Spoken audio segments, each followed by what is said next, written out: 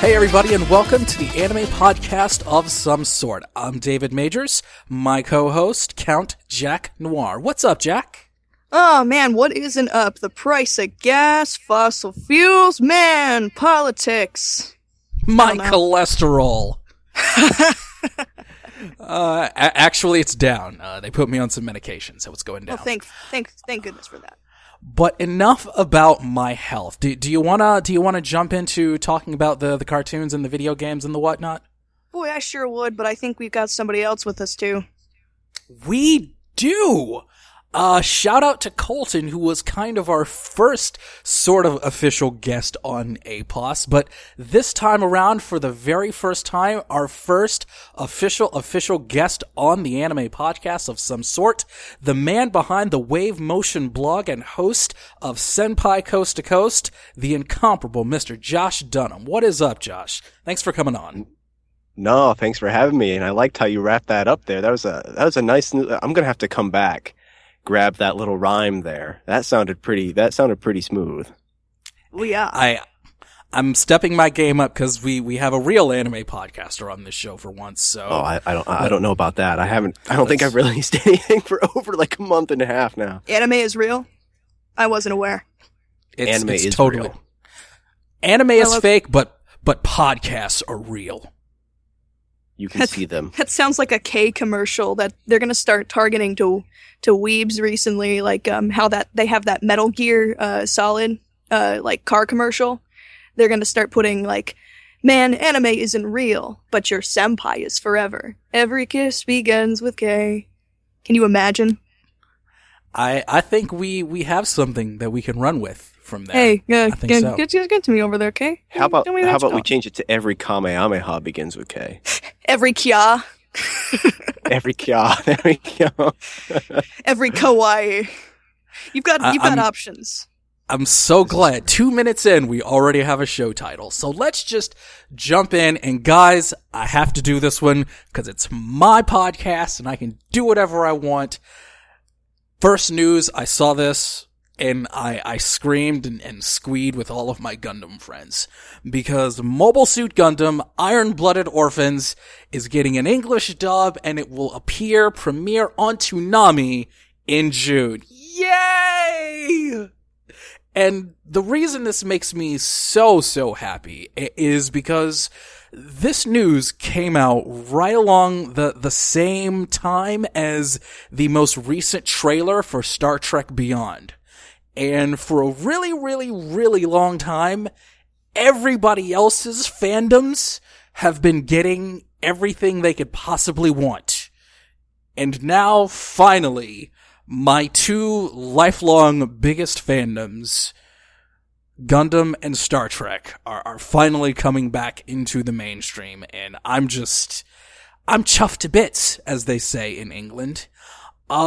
Josh, I know you've had in the past something of a complicated relationships with the Gundam franchise. Can I possibly convince you to watch Iron-Blooded Orphans? Not on Toonami. No. And well, here's the thing. First, I need to know who's being announced for which roles, obviously, in the dub. For example, there are some shows I prefer dubbed: Code Geass, Ghost in the Shell, SAC. You know, that I kind of prefer dubbed. Just I like the sound of that. But at the same time, I kind of side with subs versus dubs. If we have to fight about it, I have to side with subs. But there's no need to fight. There's no need to fight. I just want you to watch it. I respect your opinion. I prefer to watch my shows instead of reading them. Oh, see. Now it's getting all. No, I'm sorry. That was uncalled for. Please continue. But for the English cast so far is a list of the usual suspects: Johnny Young Bosch, Jeremy Lay, you know, the usual rotation. Yeah, I'm sorry. The usual rotation. I knew it that the list was going to start with Johnny Young Bosch. I haven't even touched the Gundam, and I knew that. That's amazing. Yeah, Orga's going to be Johnny Young Bosch. Yuri Lowenthal is going to be Miki. Yeah, that sounds about right. The rest of it can go to shit. I mean, maybe Vic Mignogna will be Miki. I don't know. Congratulations. They'll find a way to squeeze Christopher Sabat in there too. But, I wish my one big gripe with Funimation is their pool of talent just needs to be a little bigger. That's my one gripe. Jack, you said you like watching your anime. Yes. How are you feeling about Mobile Suit Gundam Iron-Blooded Orphans? Because I say, as a Gundam fan, this is probably the best Gundam series in maybe about 10 or 15 years. Ooh. I've heard some good stuff. I've heard some people who are the usual suspects. Your California counterpart, Patrick, has been saying, "Oh dang, you gotta watch this." And I went, "All right, well, that sounds like a thing I could do if my television was something that I turned on." But And it will be streaming. I do believe it will be streaming as well. I have been coming back to the animes, and I have one more thing I was going to check out soon, since I started kind of going through that looks interesting, what the hell's that? Oh, better watch it. And that's, Haven't You Heard I'm Sakamoto? I heard of that. Yeah. Haven't you heard? And I was interested in it because I do like the kind of insane setup meets insane, equally insane escape kind of deal. So I'm looking forward to taking a look at that and seeing how the characters interact. But after that, I'll see how it goes. I'm thinking that might be something that shows up next weekend for the Fanime screening. Honestly, all right, that could be something Jack, they do. If you can check out Iron-Blooded Orphans, I will get back with you on Gravity Falls. How does that sound? Boy, howdy! It's not like you've been saying that for a couple of weeks, months. I have been watching it. I have been. All right, and I'm just saving my thoughts. I'm saving my thoughts. But they're in the thought bank. That's something to do. They are. Well, they are. Okay. Well, that sounds like a fair trade. David, I have a question for you though. Yeah. You now praised Iron-Blooded Orphans, which obviously I'm not a fan of, for reasons that have been stated, beaten dead into the ground, mostly with Okada. What have you not seen Thunderbolt? Did you not like Thunderbolt, or? I am liking Thunderbolt. I'm waiting for it to finish. Well, it did. It's finished. Oh, have I not? I haven't caught the last episode then. Then I will. I will have I'm behind to get 2 episodes. I got 4 and 3, so. Okay, then I have not watched 4 then. I didn't even know 4 came out. So, yes, I'm definitely very high on Gundam Thunderbolt. I just have not finished it yet. So, there's a good chance my opinion might be changed. But I really enjoyed Iron-Blooded Orphans. As a Gundam series, I truly believe it's the best one in a very long time. So, see, that's one flag I just can't raise. Okay, which one? See what I did there? Which ones? Yes. Great song. I don't care what anyone says. Great song. Which ones would you say then? Say in recent times? It's hard because, I haven't finished all of them, but Thunderbolt is one that comes to mind right away that I would definitely hands down say is better. Unicorn, then again, I only saw the first 2, movies or OVAs of Unicorn. But yeah, I mean, I've kind of skipped out. If it's not UC, I don't really play with Gundam a whole lot. And it's not like I've seen all of Iron-Blooded Orphans either. So I guess to be fair, my opinion is kind of a moot point. But, I went 8 episodes in and I was like, man, this has the pacing of a silent film without I don't know. That doesn't even make sense because silent films are short. But my point is, it was hard. It was really, really hard for Josh to sit patiently and watch this thing. And I mean, I enjoy things like Space Odyssey where there's no dialogue and you just sit there and watch stuff happen. And it's just what's going on? Why is this important? Why are we still on the base? Okay, now we're in space. Why are all these women here in this spaceship? Isn't this kind of misogynistic? Oh, wait, we're kind of fighting? I can't tell we're fighting because there are no beam sabers, but okay, cool, we're fighting. I don't know. My favorite Gundam is Code Geass. I don't see the problem. Away, Jack. I don't see the problem with anything you just said. I don't see the problem. I'm kidding. That's a joke. I know. Man, this is what we do with This is what we do That's- with guests: bully the hell out of them. No. Just- Later it's on okay. in the podcast, if Josh survives, we were going to give Josh Dunham a complete open forum on Cabaneri of the Iron Fortress. So stay tuned, everybody. You know you want to hear what Josh has to say about that one. Gonna turn me into Cody Bear. No. I would Yes, never. I know it's pronounced Bayer, but Tra-la-la-la-la. old habits die hard. But let's just We gotta jump bully into la the bully next one. this. And speaking of shows from terrible companies, Gynax and Livedoor, co-founder, Already a great start. have launched a crowdfunding campaign for an anime short for Rocket Dan. A short. A short, yeah. Because that's all they that- can manage right now. They can't make real anime series. Help! Everybody's left to make an equally mediocre studio. What do we do? And the How do we money? campaign has seemingly raised, or is in the process of raising, 1.5 million yen, which is just under 14,000 American, to fund the creation of this short film, Rocket Dan. Again, short film. I'm a Not a rocket series. Dan, Rock soaring through the it. sky. Dan. And And I think it's gonna be a long time long, till touchdown. long Guy next making time. good Is- anime again. Is one of the stretch goals William Shatner singing the theme song? Because please. Oh, that would be the only way I would watch this. And I gotta be high. So here's my thing. When it comes to Gynax, and I know we're kind of dissing it a lot, I know there was a recent interview with Sadamoto, Yoshiyuki Sadamoto, who did the character designs for Eva, amongst other things, a lot of hosted stuff. There was an interview with him, and he said that they were working on Blue Ureru, the quote-unquote sequel, again in air quotes, to Royal Space Force Oniamis, and the money keeps running out. And Sadamoto keeps wanting to work on that, but the money keeps running out. And Gynax just seems to be in shambles with either half of them going with Ano to Kara or, with Imaishi to Trigger. It's just like, and everyone else either being fired or leaving or whatever the case may be. Gynax seems like a really, really empty, broken studio. I can't remember the last good show that actually captured, what comes to mind is panty stocking. I can't remember. Yeah! I just can't remember the last show after that they made that was enjoyable and just like, okay, but that was still an Imaishi,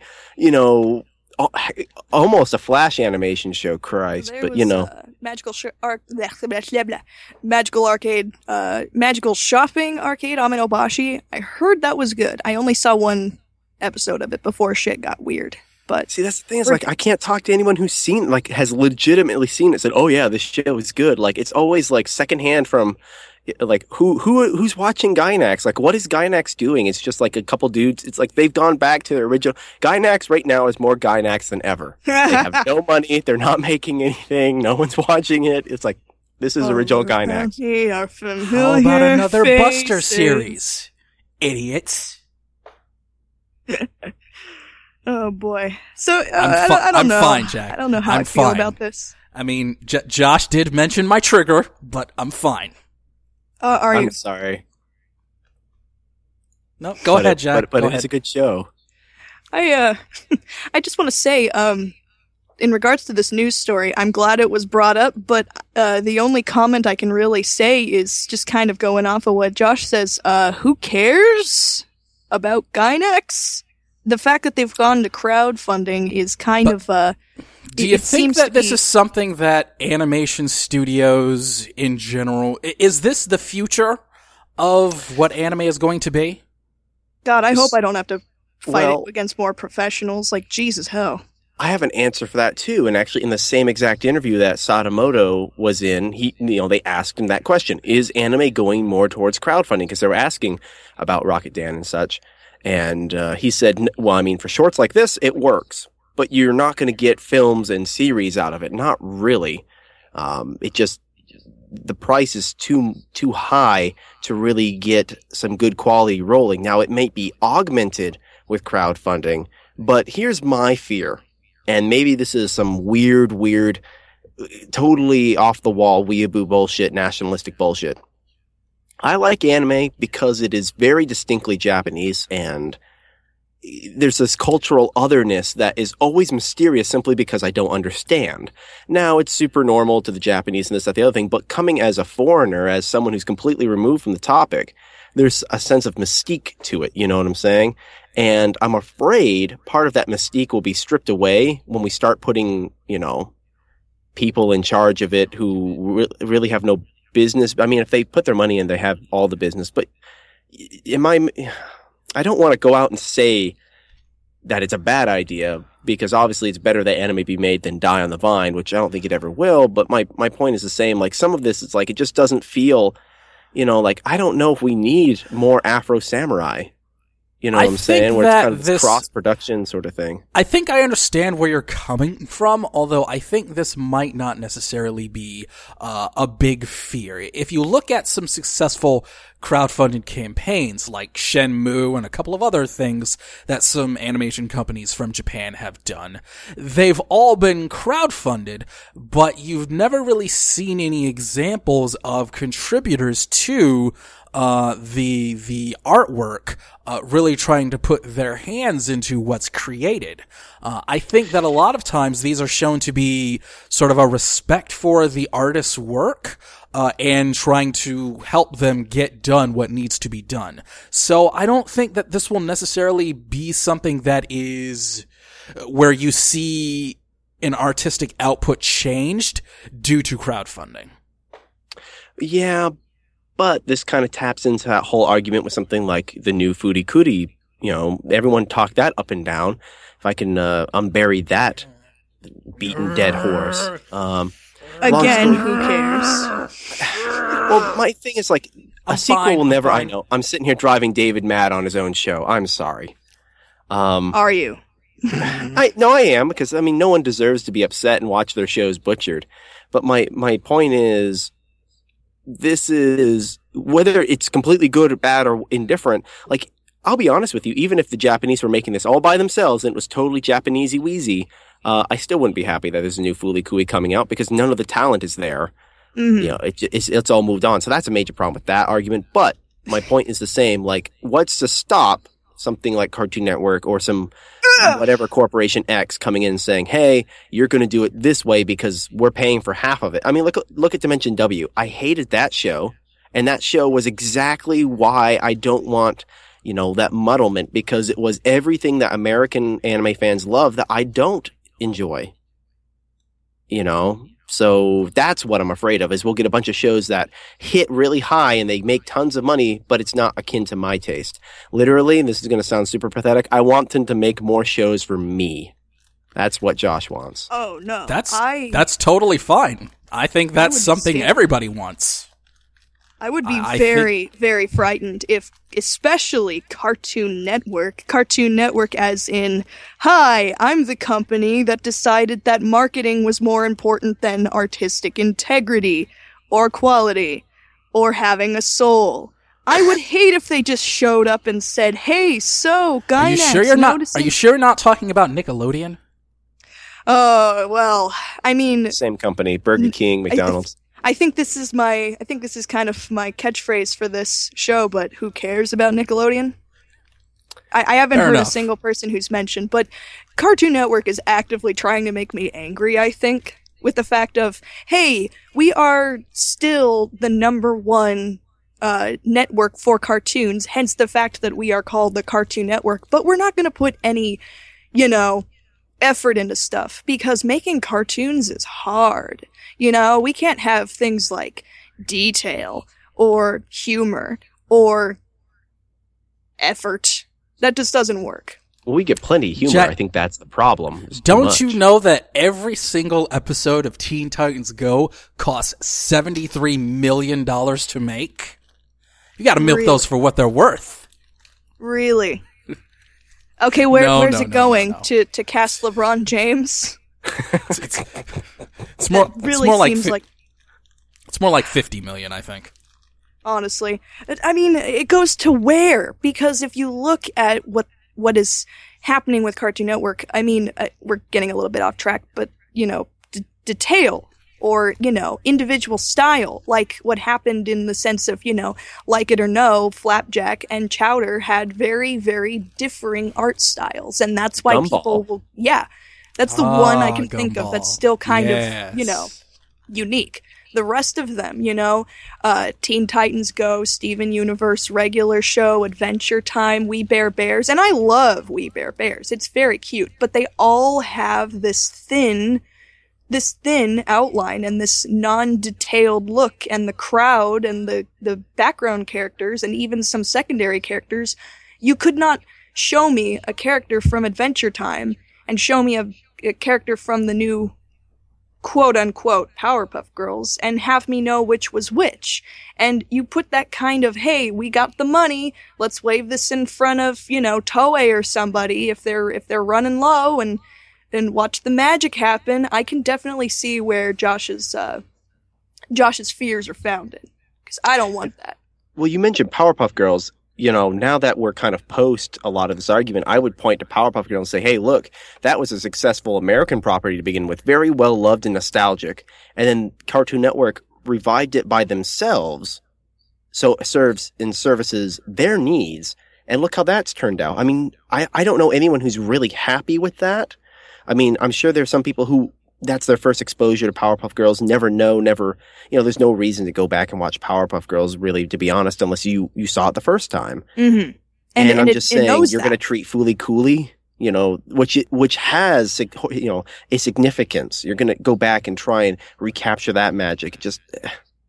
You can't catch lightning in a bottle twice. Guys, I'm never going to get my season 3 of Big O, am I? No, and even if it was, it would not be the Big O that you love. You know that. You know this to be true. Search your feelings. It just needs a better ending. That is a horrifying ending. Why don't you... might get the Big P. You could always ask sequel. the Big P. I'd be okay with that. You should always submit to how it should have ended to see if they'll do something for you. Should always submit to the Big P. Submit to the Big P. That's the Big P demands Josh, it. What's your Twitter handle again, Josh? The Big P, at the Big P. That's at the Big P, everybody. Submit to the Big P and just open wide. Right. Josh, let's talk a little bit about this story regarding Paramount Pictures and the late great Satoshi Kon. You threw this story at me. What's it about? I did. So, brief context here. Part of the difficulty is trying to get a lot of Kon's films on Blu-ray. Now, for those of you who may not know who Satoshi Kon is, he, in my mind, is the best animated director, period. He directed films. He also did a TV series, and he did many other shorts. But why is he the best? Quite simply, he's one of the few, aside from a couple others, don't get me wrong, who I could see in a Criterion collection. His films are timeless. His films are classic. They're amazingly done. And so when I heard this reported on ANN that Paramount Pictures is now streaming more or less on their YouTube account the entirety of Millennium Actress. Now, this is actually the last Satoshi Kon I have not seen, and I keep holding off because people tell me it's the best. And it's kind of like this weird psychological thing. If I don't complete, Kon's body of work, he still doesn't feel dead. So I have literally went years without watching this film because I know once I see this, I've seen all of Kon, and that I haven't seen. I would say this is the one I have not seen either. Well, it's kind of like, so I'm going through something similar right now with David Bowie in that he died, and now I'm going back and listening to all his stuff, and it's like, as long as I have something new to listen to, he'll never quite be dead. But at some point, you grow familiar with everything that the artist has produced, and you feel like you know them even though you've never met them, and knowing somewhere inside your heart that you'll never get the chance to meet them, that possibility is gone, it kind of hurts a little bit. It leaves a void there. But on a much more positive note, I mean, it is streaming. This is always a great sign that maybe it's going to be open for a Blu-ray release. I mean, that would be awfully nice. I don't want to pay $80 on Amazon for a DVD, and I'll be honest, like, stuff like this is what I pirate. Now that streaming, we have it all, we have an option. But, for the longest time is pay $80 for an out-of-print DVD or nothing. I'm glad to see we're moving towards something where Kon's work is just so monumental. Will we have an option to look at that? Like, we're talking about... Just to reset for everybody, Paranoia Agent, Paprika, Millennium Actress, as Josh said, Perfect Blue, Tokyo Godfather. It's just yeah. Oh, I did see Perfect Blue now. I think masterpiece after masterpiece after, just absolutely outstanding. I'm in complete agreement with Josh on this one, specifically regarding Paprika, especially. That one is very near and dear to me. Paprika is probably the most unsettling thing I've seen in recent history, and I loved it. I know Perfect Blue was like that for me. I saw Perfect Blue. Like, I try and rewatch Paprika every anniversary of his death. Just because that was the first film I'd seen of Satoshi Kon. I didn't even know who he was. It was just the local Blockbuster or video store was going out, and all the anime DVDs were left there. So it's like, pay $3, get these used anime DVDs. Okay, cool. Paprika's in there. I watched it, and literally I listened to the soundtrack for like the next week, and even to this day, listening to the main theme, I don't want to say brings a tear to my eye, but it strikes a little bit of a chord where I become a little bit more somber, a little bit more pensive. And Kon had that ability. Paprika, I will say, was the first anime theatrical release that I actually got to see in a theater. And that was really an incredible experience to see that movie in theater. It was absolutely mind-blowing. I can only imagine. I mean, simply because part of the movie itself plays off of that. The whole concept of what is a film. And anime is a perfect medium to blend that realm of dream, film, reality, which Kon believed in kind of a very Jungian and Freudian type way, that it was all the same thing, that people were still people even when they were dreaming. People were still people even when on screen, even though their minds may have been in a different place. That didn't change their experiences. And I thought that was, I'll be honest, I think that's something that's perfectly beautiful. It's why I'm into anime. And so, like, if I had to point to one person, if someone said, why are you into anime? Why do you devote so much effort into this medium? I'd say Satoshi Kon. Like, he was and really is, for me, and this I say with kind of a little bit of a snide remark, but he really is the savior of anime. Not Miyazaki, not anyone else, not Oshii, Kon. Because for me, personally, Kon was the guy who I could always point to and say, this is a valid medium. While I do love a lot of the work of Mamoru Oshii, I will definitely give you Satoshi Kon, Josh. I'm not disagreeing with you in any way, and I'm definitely going to watch Millennium Actress, and I will feel as though I've given Satoshi Kon the proper respect that I will have watched all of his work at this point. Like I said, I got to see Paprika in the theater. I watched Perfect Blue when I was very, very young. It was kind of a tough watch at the time. I can't imagine. I was maybe only just barely in the Air Force, so I may have been 20, 21. So yeah, at the time it was a pretty tough watch back then. So this will be, for me, paying him proper respect, which a director of his caliber is absolutely deserving of. And hopefully someday we'll get to see The Dreaming Machine. Hopefully someday. That's not, I don't think it's ever going to happen. What I think they need to do, and there's been talk of this, is just release whatever storyboards are there and let it go, because quite simply, I mean, you guys both know this, Kon's storyboards were almost like a freaking manga, complete manga themselves. He left so much detail in those that I bet you if we could just see the storyboards, we could at least feel what the film was kind of going to be about. But honestly, let me throw a crazy idea at you. With what you just said. The Dreaming Machine, storyboards and all of that. What if it were to go to, say, a larger studio? And maybe not even an anime studio. What if it was something like New Line Cinema? What would you say to that?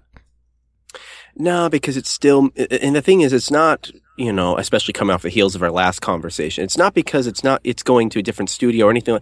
It's just, it's not Kon anymore. And from my understanding, reading into this, and I could be wrong, so someone correct us if I go off the deep end here, but, my understanding is, even though a lot of it is there, you still kind of need Kon as director to make those decisions to still move the project forward. And without him, it's still kind of impossible to get that done. My understanding is that he left enough, but at the same time, not quite enough.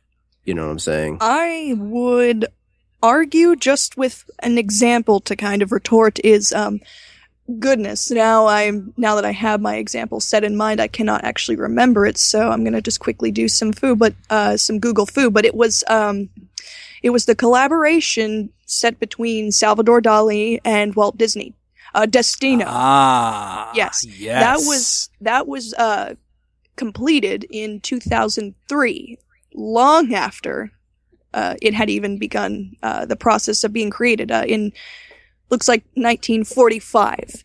And of course, we know where these two artists currently are. And it's a similar kind of situation as to what could eventually happen with that. But I see where you're coming from. But if any of you out there are Disney fans or fans of the works of Salvador Dali, check out Destino. That's Destino.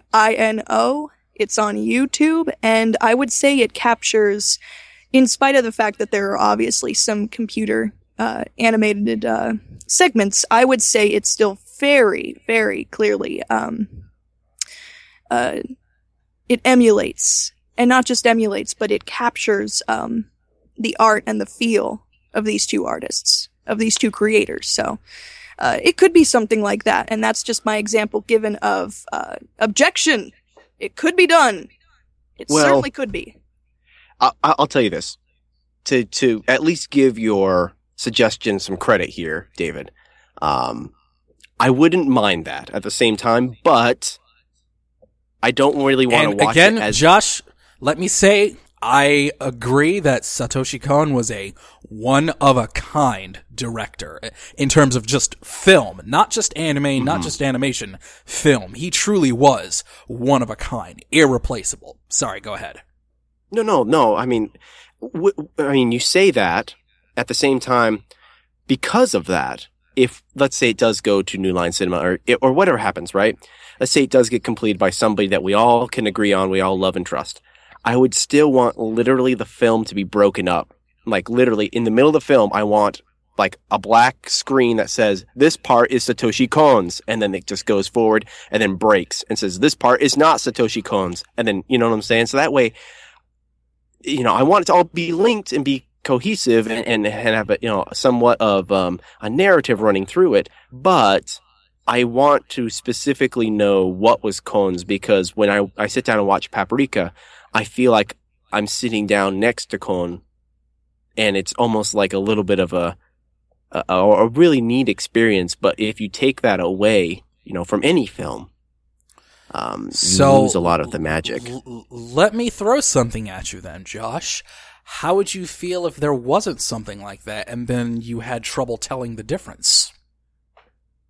Well, I guess technically that defeats the whole purpose. I mean, if I can't tell the difference, then, you know, I would just probably enjoy it and live my life. But me being so adamant about it, I would try and figure out, and I would like to pretend and think that I'd still be able to tell the difference. But, you know, if I couldn't tell the difference, I guess, you know, what you don't know can't hurt you. You know, I hate to say it, but, you know. I would just like to say, given how Satoshi Kon is a very distinctive director, I would say it could be possible to tell the difference. But, you know, maybe, you know, there's definitely room to argue. No, maybe not. You know, it all, we don't know, because it doesn't exist. I would be willing to let one man, I can think of it off the top of my head. I know we're kind of dragging on, so I apologize. I would be willing to let one director handle it, and that would be Katsuhiro Otomo. The reason being is because Satoshi Kon trained, if I'm not mistaken, under Katsuhiro Otomo. He had worked with him prior. He was the animator on Akira. He, Magnetic Rose. I mean, I feel like if anyone who's a good, decent director were to direct something, you know, to finish Satoshi Kon's work, it would have to be Otomo. I mean, and that I could be okay with because I like a lot of what Otomo has done. So even though I might be able to tell the difference, I would just think of it as more being, you know, an ode, an homage to Satoshi Kon or even part or kind of a collab, you know what I'm saying? Like, I'd be okay with that. Even though it wouldn't be 100%, it wouldn't be the best thing, but we're not going to get the best thing, I think is what we're all agreeing on, so. That's something we're all agreeing on. Jack? That is a fair assumption. Yes. I think there's something you and I can agree on, that it's time for the anime podcast of some sort, Ace Attorney update. So, Jack, if you will. Iggy! So, as those of you know, Ace Attorney had an anime, but it's going back to its roots once again with another 3DS game. The latest entry in the Ace Attorney series, Ace Attorney 6, which has recently been, the name has been leaked. It is called Ace Attorney Spirit of Justice. It's coming to 3DS, and there is a Western and global release, and that is June 9th on digital release for everywhere except Japan, because they hate me. And it looks quite interesting. It's once again, it's localized as it has been. It's still got good old Phoenix Wright, Miles Edgeworth, those characters. And if any of you out Does there it have my girl Lotta Hart? I do not believe so, but guess who has made another appearance? I'm just going to give a quick overview, a little bit of the last 3DS title, which actually is probably one of my favorites in the series. I like Trials and Tribulations as much as the next person. I'm constantly waiting for Godot. But Ace Attorney Dual Destinies is probably one of the best. That was the first 3DS title, and it included Phoenix Wright with a brand new slammin' outfit, vest, buttons, coat, everything, badge. And a watch. He's got the watch, too. He looked pretty swaggin'. Newcomer, Athena Hawks, and she is my girl. She's fabulous. I thought I was gonna hate her, but she fills the female element quite nicely, and she's actually an attorney. Giggity. She has a really interesting role that plays out that I won't quite mention, but it's similar to Phoenix's psych lock mechanic and Apollo Justice, who also makes a return. It's similar to his basically what I would consider picking out people's poker tells. And it's quite fun. And the prosecutor is probably my favorite. Samurai wannabe Simon Blackquill. He's horrifying in the best of ways. And if you'd ever seen him, you'd know him, because it's excellent. And the story is just overall really, really good. And it hits you with a betrayal and with a twist that really just, it's excellent. And then it came with a DLC case, which was absolutely ridiculous. David, you thought that interrogating a parrot was insane. Well, how would you feel if you brought I did. Onto the stand I honestly orca? did, Jack. An orca. Okay. You are defending an orca from a case of murder of a marine park employee. They've presumably murdered someone at the marine park, and you have to defend the orca. I'm sorry, well, I just pictured Phoenix Wright sitting there like Dory from Finding Nemo. Hello, did you kill? Well, Jack, I've got to say that sounds like one whale of a tale. It's excellent. It's most excellent. This is going to have a similar treatment. It's the same kind of graphical style, which I did not mind as much as I'm a sprites kind of guy. I live for sprites. It looked really good, and it played really nicely, and I gotta say, I loved the remixed objection theme. It was quite good, based off of the objectively best objection theme of Trials and Tribulations. We all know the one. And fully orchestrated. Dun, dun, dun, dun, dun. Nope. That one? That's the first one. The one that goes like... Oh, no. That one's not the best one. The first one's the best one. Nope. The third one's the best one. Objection! Oh, I see what you did there. Well, that's a thing. It's going to be quite similar to that, and I'm looking forward to that. Prosecutor is interesting. I would just say look up pictures of the prosecutor. Not sure if man or woman. Insert fry meme here. But do we have a name for this prosecutor so everyone can look them up? Baron Ashler. I believe it's just the Japanese name that's been linked so far in most of it. It's something like Kirakuchi Uchikuchi. Hey now. That's exactly what it was. Hey now. Okay, but honestly, they're pretty interesting. They have kind of a vibe that's similar to the Kurain Village. And speaking of Kurain Village, she did not make an appearance in Dual Destinies, but guess who's coming back? A full-fledged spirit medium. That's right. A lot of heart. Sure, why not? Yay! I was actually going to make the joke that it was Pearl, because honestly, I would think that'd be hilarious of, hey, Phoenix, guess who went through all the training? Oh man, Mia, you'll be so proud of your sister. Wait, Pearl, you're only 12. We need a future game where Pearl is a full-grown woman. That's gonna happen. That's absolutely gonna happen. We need that. I need and that. It'll be Phoenix, kind of like Ben Affleck in Batman vs. Superman. It'll be Phoenix with a little bit of gray in his hair. And he'll definitely at least get 1 or 2 lines in where he talks about he's too old for this shit. He'll get that in somewhere. I'm very happy at least that out of my 2 favorite puzzle visual novel pick-me-up series that I enjoy, Phoenix Wright looks to still be going strong, and it doesn't look to have gone the route of Professor Layton, which, you know, they've announced that there's a new 7th game coming out, but guess what? It has nothing to do with the Professor, or anything else for that matter. They just wanted to call it Layton.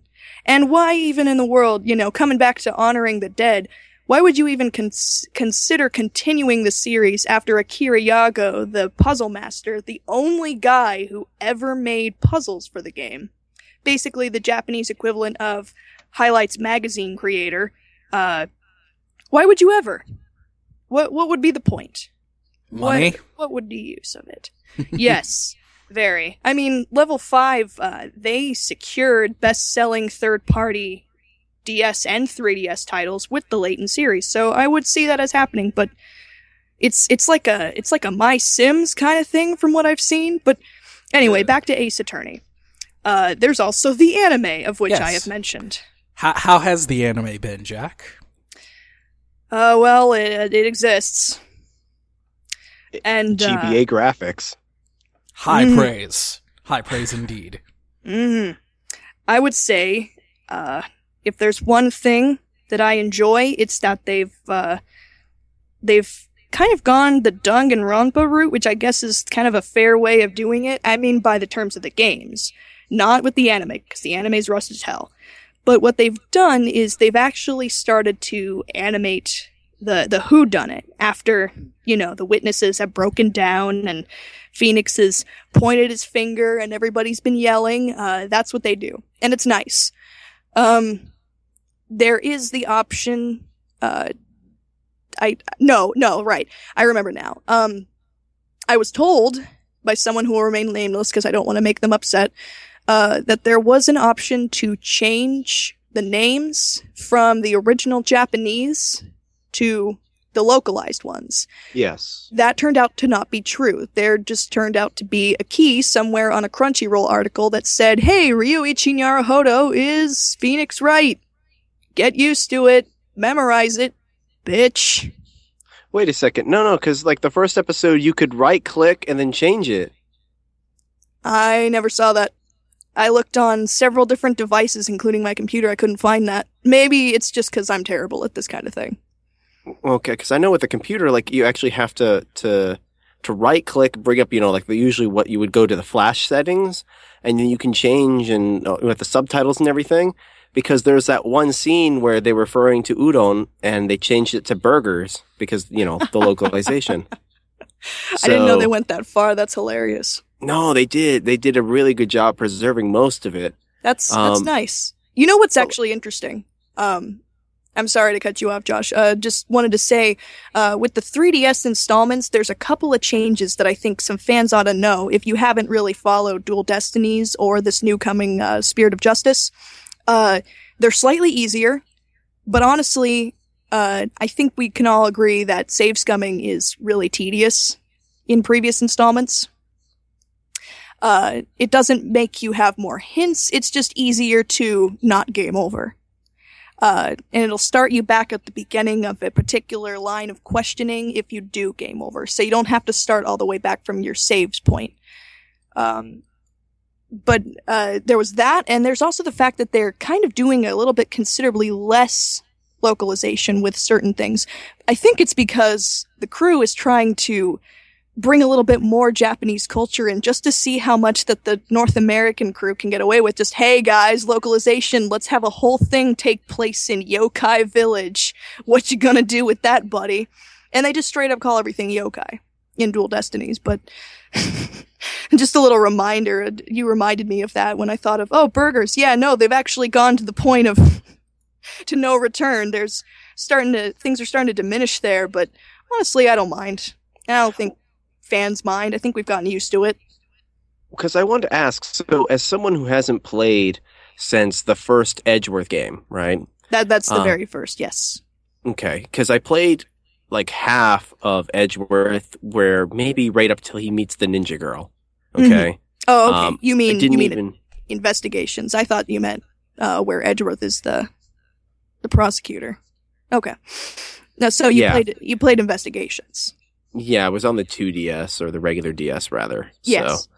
So, but I guess my question is, I haven't touched the series since then. How is the storyline kind of breaking down? Because I always thought that Apollo Justice was like way in the future when, Nick gave up and everything, but it seems like no, it's not the case. It's all sequential. I mean, what's going on here? It is sequential. You actually Is it one of those things where people from Asia don't really age? Oh my god. If you ask me, I think Phoenix looks a little weathered. I think he looks he looks a little bit like he's retained his slouch, if you will, from his days of being lawyer hobo. He looks a little... I'm telling you, Jack, the gray hairs are coming. Look for it in the next game or two. He's got a cowlick, which to me shows he's taking less care of his hair. I don't know. I like the cowlick. I prefer it. It's funny because when you get to the animation where he's sweating and slumping over nervously, it wiggles, and that tickles me to death. But in Dual Destinies, there is a whole plot point where you basically bring Phoenix back. Actually, it's the Orca one. The Orca one is the side episode, and it kind of shows, oh, this is the first case that brings him back, because of course it's gotta be the weirdest case. Sounds fishy. Oh, God. I smell a contradiction. No, that's my lunch. But when it comes to the game itself, they just kind of say, oh, he faced that case. And you just have to assume, oh, he did a thing. But the extra case, if you play it, you'll see he comes back to being an attorney. And there's all the little internal monologue, much like the second game, Justice for All, when you've got amnesia in the first trial case, and he's going, whoa, this feels right. This feels excellent. I'm a lawyer. It's kind of like that of, whoa, I haven't done this in forever. Man, this feels good. And you get a kind of sense of that. Meanwhile, you play as the other characters and kind of switch around, and it looks like this new game will be quite similar to that. And I mean, it's really nice to have all the lawyers kind of working together. They're all excellent in their own little ways. You got different mechanics and puzzles to play around with. It should be good. It should be good. What I'm saying is, new Ace Attorney content will always... I will always prefer that as opposed to rehashing the first game again and again. And if there's so one what you're last saying thing I is, can say, in conclusion, the anime is not doing it for you. the anime, I'm just gonna give up on it. I'm sorry, I tried. Phoenix riding a bike is pretty damn great, but, you know, I'm gonna hold out. I'm holding out, and if there's one thing I'm hoping for that I think I might actually get disappointed with in this new game, which I am getting the minute it comes out, I don't even care. I'm really hoping. For story purposes, Gumshoe did not return in Dual Destinies. I really hope that he makes a return in Spirit of Justice, because, god damn it, if Maya's coming back, why not bring back the best male character too? Why not? Come on. Yeah, the Steel Samurai. The Steel Samurai was pretty great. Steel Samurai was pretty awesome. If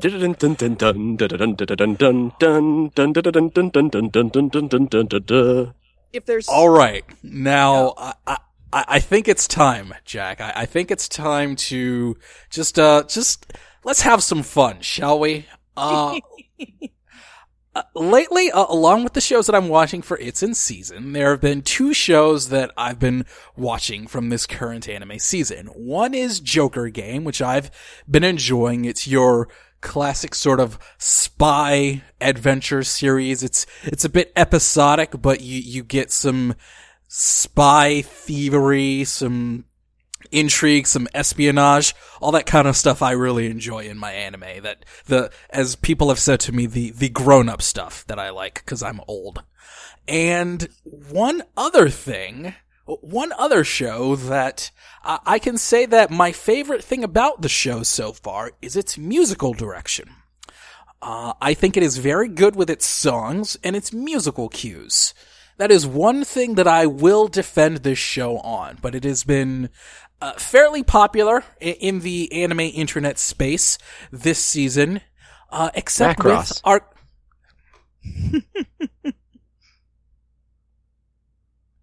Right? It's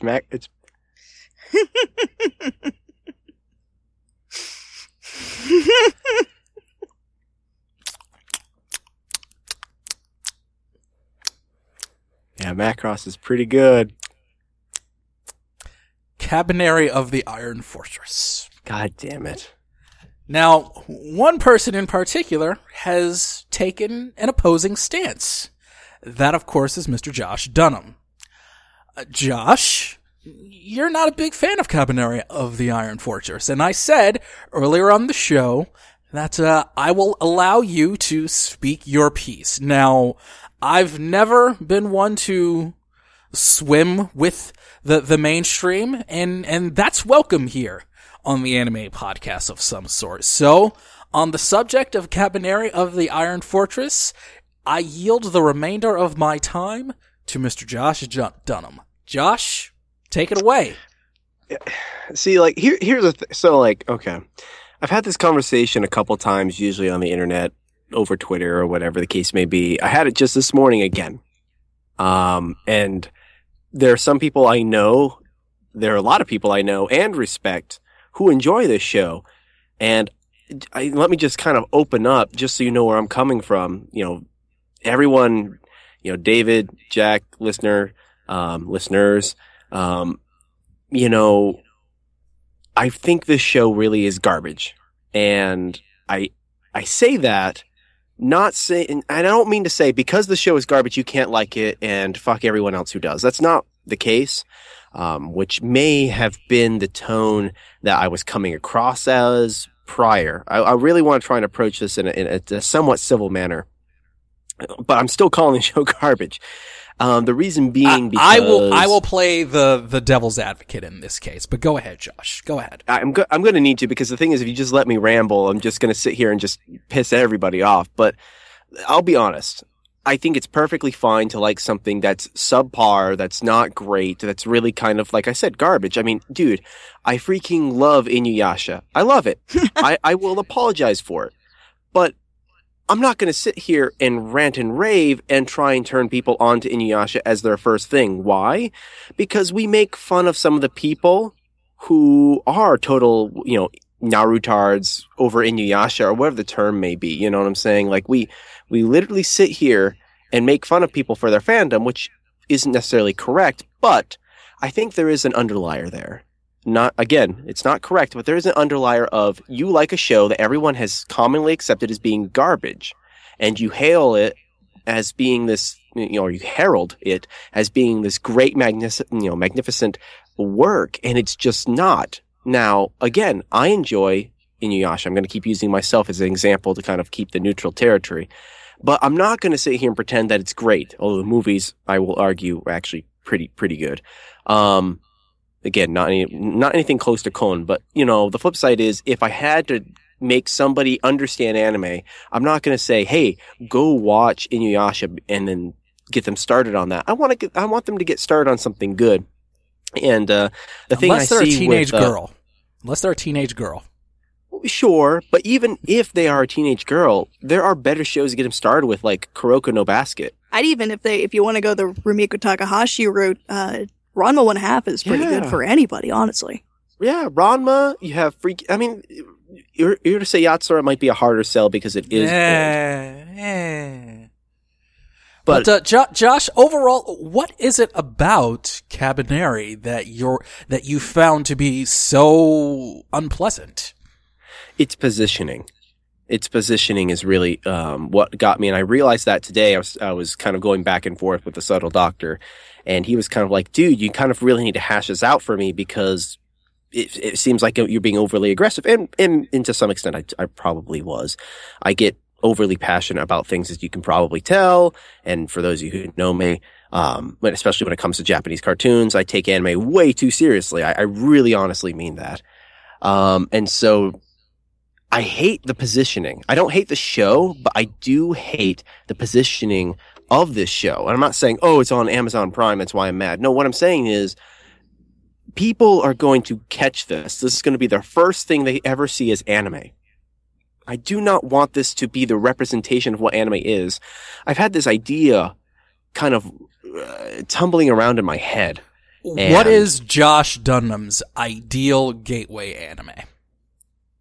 See, and that's not even fair either, because I think it has to be tailored to the person.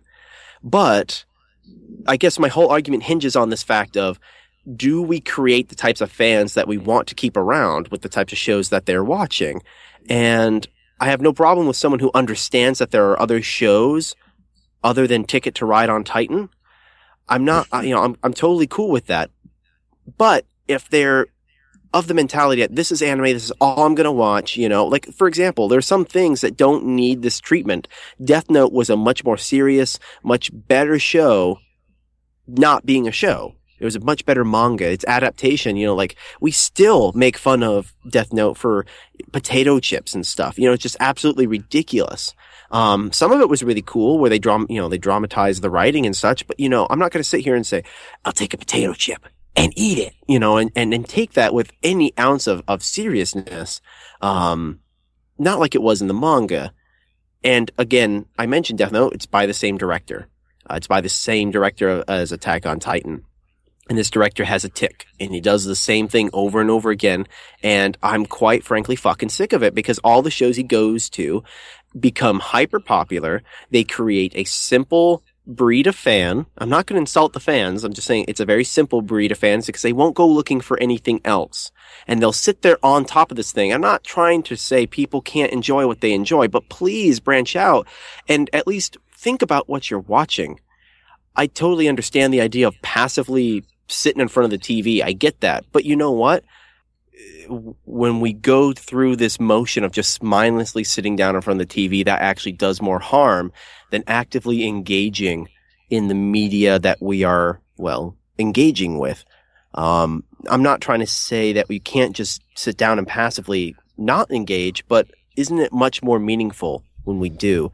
I mean, I sit and put, my tunes on and drown them out too. It's just, it's something I enjoy in the background. Totally get that. I'm not saying every time I listen to a song, I stop and give it absolute attention, right down to every note and lyric. Obviously, you can't do that. Your mind would just blow up. But what I'm trying to say is, if you're going to give it accolades, if you're going to place it on a pedestal next to other wonderful, amazing shows that are happening this season, like JoJo's Part 4, and David, you've heard me going on and on and on, and probably Jack too.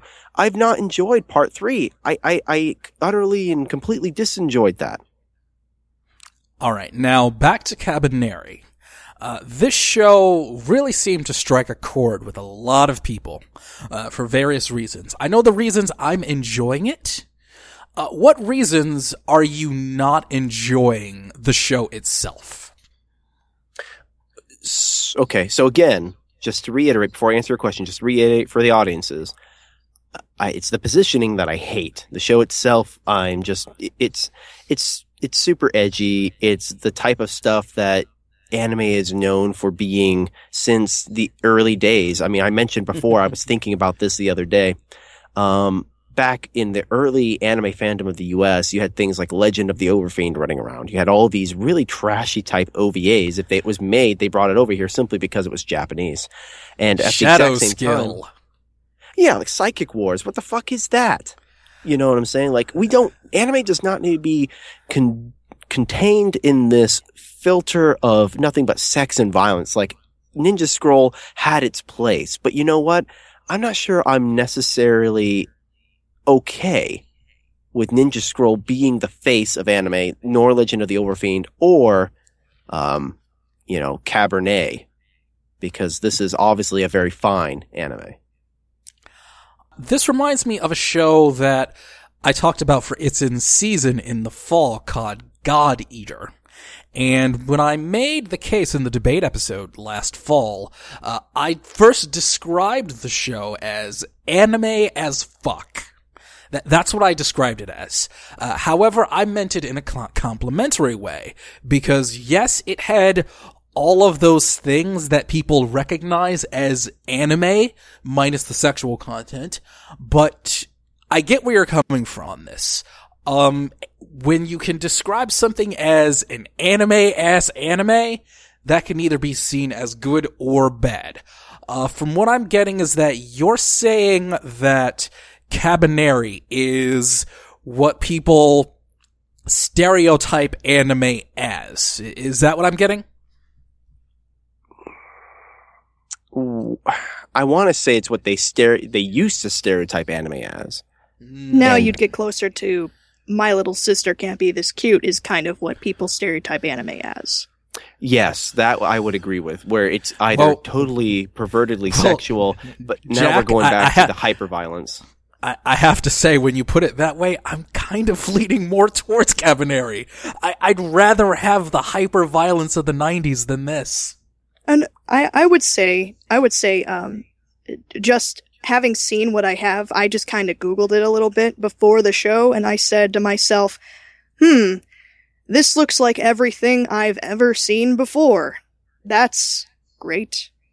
I mean that in the most sarcastic sense. I don't necessarily think I can lean either way with it, but it definitely is a big red flag to me when an anime looks and seems at first glance to be like any other anime I've ever seen. And the fact that it was made by the folks who brought us Guilty Crown when I really had promise for Guilty Crown, and it turned out to be pretty guilty of some other things besides the namesake. I don't have high hopes for this, so I'll just kind of leave it on the back burner until people start killing one another, because it all comes down. It'll be like this. It'll be like Alexander Hamilton. Are you going to vote for Thomas Jefferson? You going to vote for Aaron Burr? What the hell are you going to do? Well, don't care. And Pistols then it at comes dawn. down. You gotta Pistols know. at dawn. You gotta tell us now. You gotta know. It'll Yeah. All right, then I agree with what Jack's saying. I will try to make something of a case. I see what you're saying about how it is very, very anime. I just think that Cabaneri is executing that at a very, very high level. So that's why I am appreciating what it is. I think that as a show so far, it is not perfect, but it is good enough. I think that this is a show that may not necessarily be worthy of its positioning, but I think that it is in the place that it is in.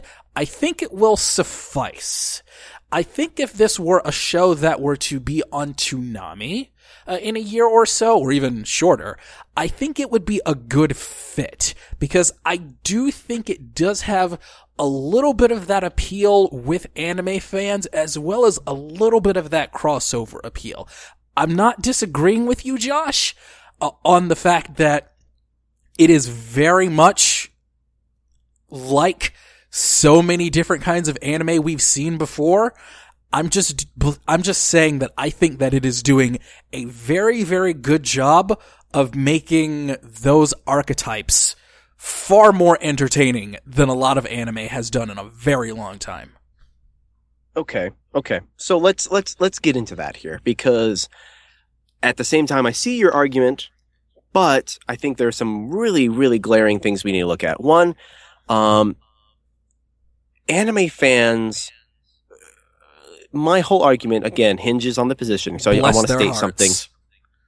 Right. I want to state something real quick before we move on, so that way while I have it in my brain. I am of the mindset of the revolving door fandom that fans tend, a large group of anime fans tend to only stick around for 2 years and leave. I don't think shows like this are going to get them to stay. Now, that's thrown into question as well. Is this the Kongor fan you're talking about? Is this, the actual anime fan? Like, what is this, because everyone on Twitter seems to like anime forever and ever and ever, seems to all be around the same age, blah, blah, blah, blah. Okay. Fine. Great. Fine and dandy. But I still believe in that revolving door statistic, because simply I have nothing better to believe in. So again, that's my mentality.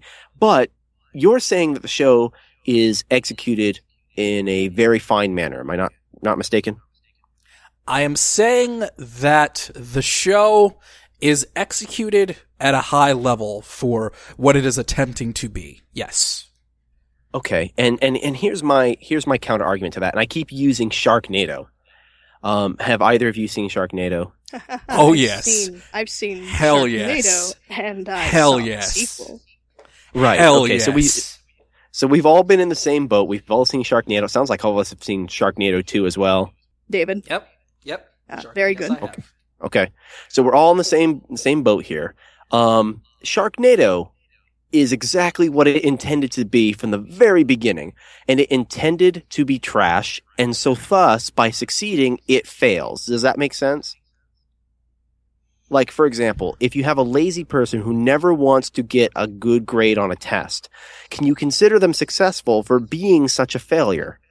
Can you consider something such as art, even if it's aiming to be less than artful, still art? It's kind of tricky. Now, I can definitely consider it a performance. It definitely has a merit, but it's not, in my mind, something that is artful, something that has a communicative value, has a conscience. It's trying to be better than the sum of its parts. You know what I'm saying?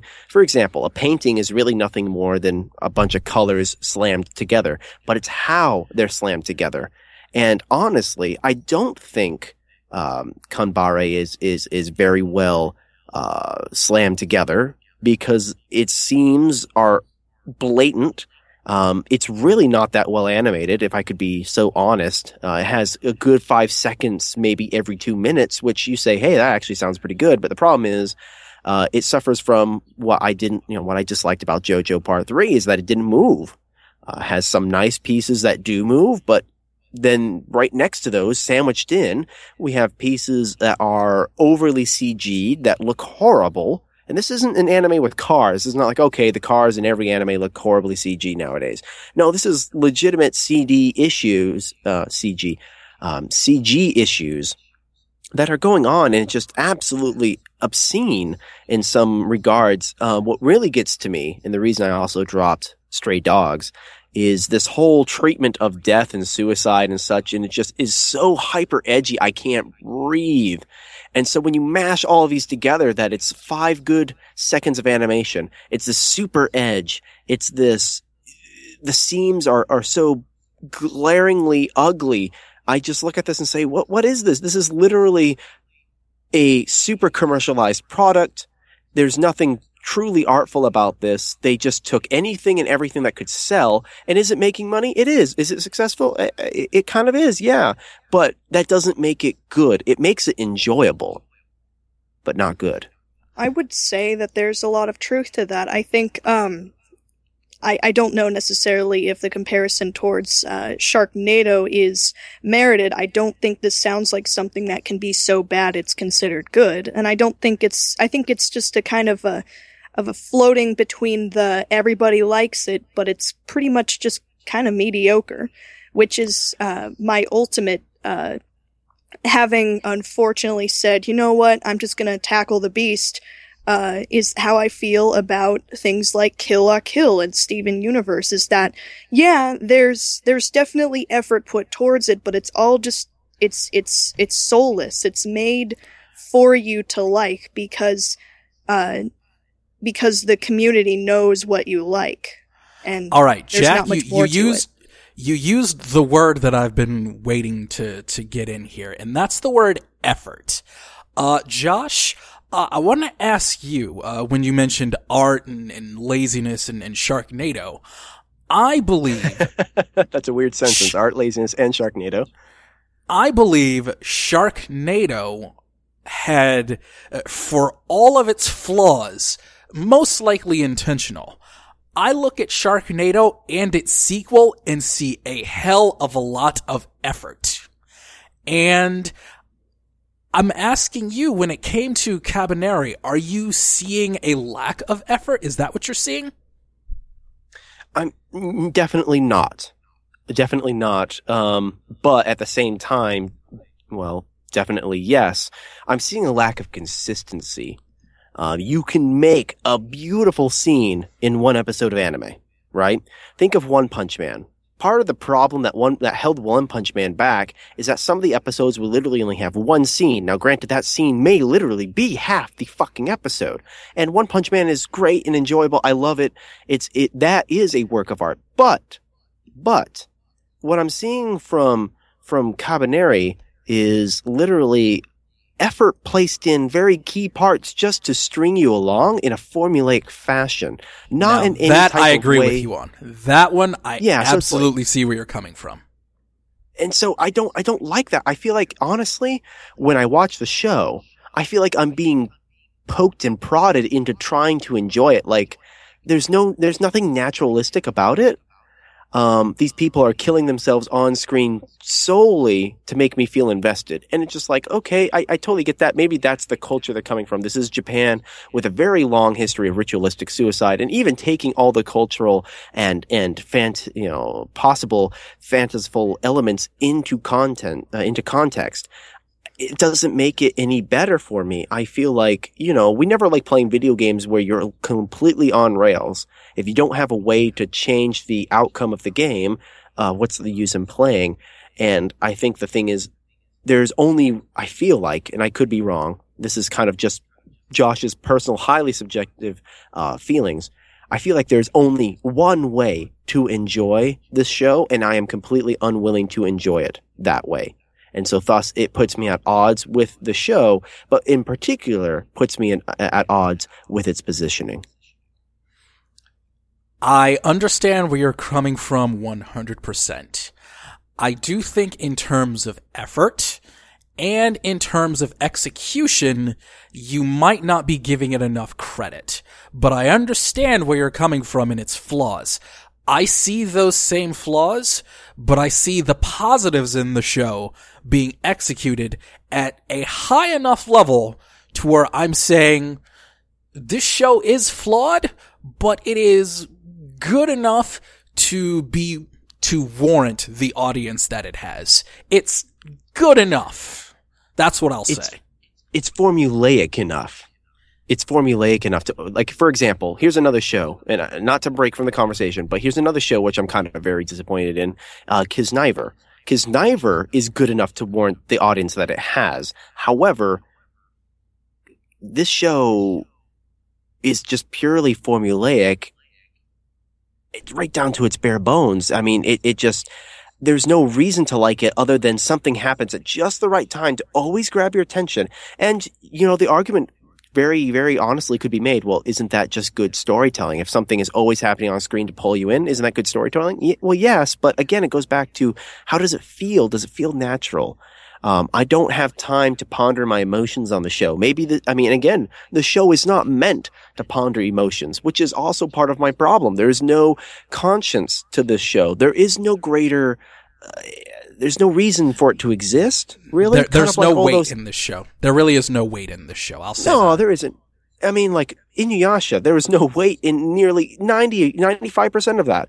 All of it was just made for the sake of fucking grabbing the money from the Fujoshi and the fanboys and this, that. I mean, I totally get that. They had the name Rumika Takahashi. It was enough happened in the story at key points to keep people interested. The exact same thing. So what makes, one different from the other? Well, it's my cup of tea for Inuyasha. This is completely not my cup of tea with, Canary. So I'm not invested in it by any means. I understand that, but again, my major problem is its positioning, and I feel like this show, I've used this term before, is better off not being made simply because I think it will do more harm to fandom than good. And I know that's such a egotistical kind of comment to make, but think of the people who watched Death Note. And the people who are still arguing about whether Light was right or wrong. They missed the point. The point was just to contemplate that, see both sides, and then live your fucking life in a much better fashion. Death Note had merit to it. But the people are still caught up fanboying over who was their favorite character.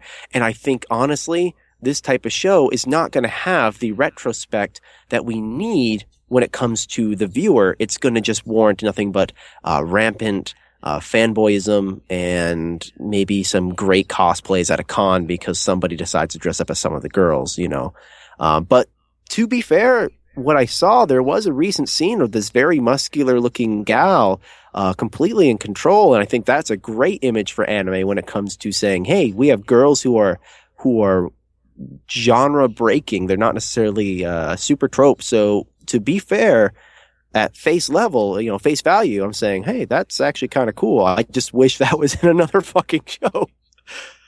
It definitely goes, it goes without saying that you can't just have a decent idea and then not do anything with the idea. That's something that I would say. I'm going to say one more thing before we wrap up. With what you've talked about with Kabaneri, Josh, I think I finally understand how you feel about Attack on Titan. I think I truly have an understanding now. Like, I know your opinion on Attack on Titan. I understand now. It's a lot clearer now. So, we've all learned something today, I think. I think we've all gotten a little bit of a better understanding of things. Hopefully, again, to anyone who's listening who enjoys the show, I want to let you know you're fully able to enjoy that show. And I'm assuming, because obviously you're listening to this podcast, that you are an informed anime fan, have great opinions. And so I'm probably not worried about someone like you. No, I'm dead serious. I'm dead serious. I respect both of you as having knowledge in the medium. And, David, again, you enjoy the show. I know you like other stuff. You and I just got done totally talking about Kon. I'm not worried about you. If you enjoy the show and want to fanboy all over it, that's great. That is healthy. That's awesome. It's nice to see excitement about something. I'm worried about the guy who doesn't know anything, who's just barely getting into the medium, and this is what he's going to latch onto and claim is the best thing. We talk about the anime old guard. Well, what type of shows do the anime old guard refuse to let go of?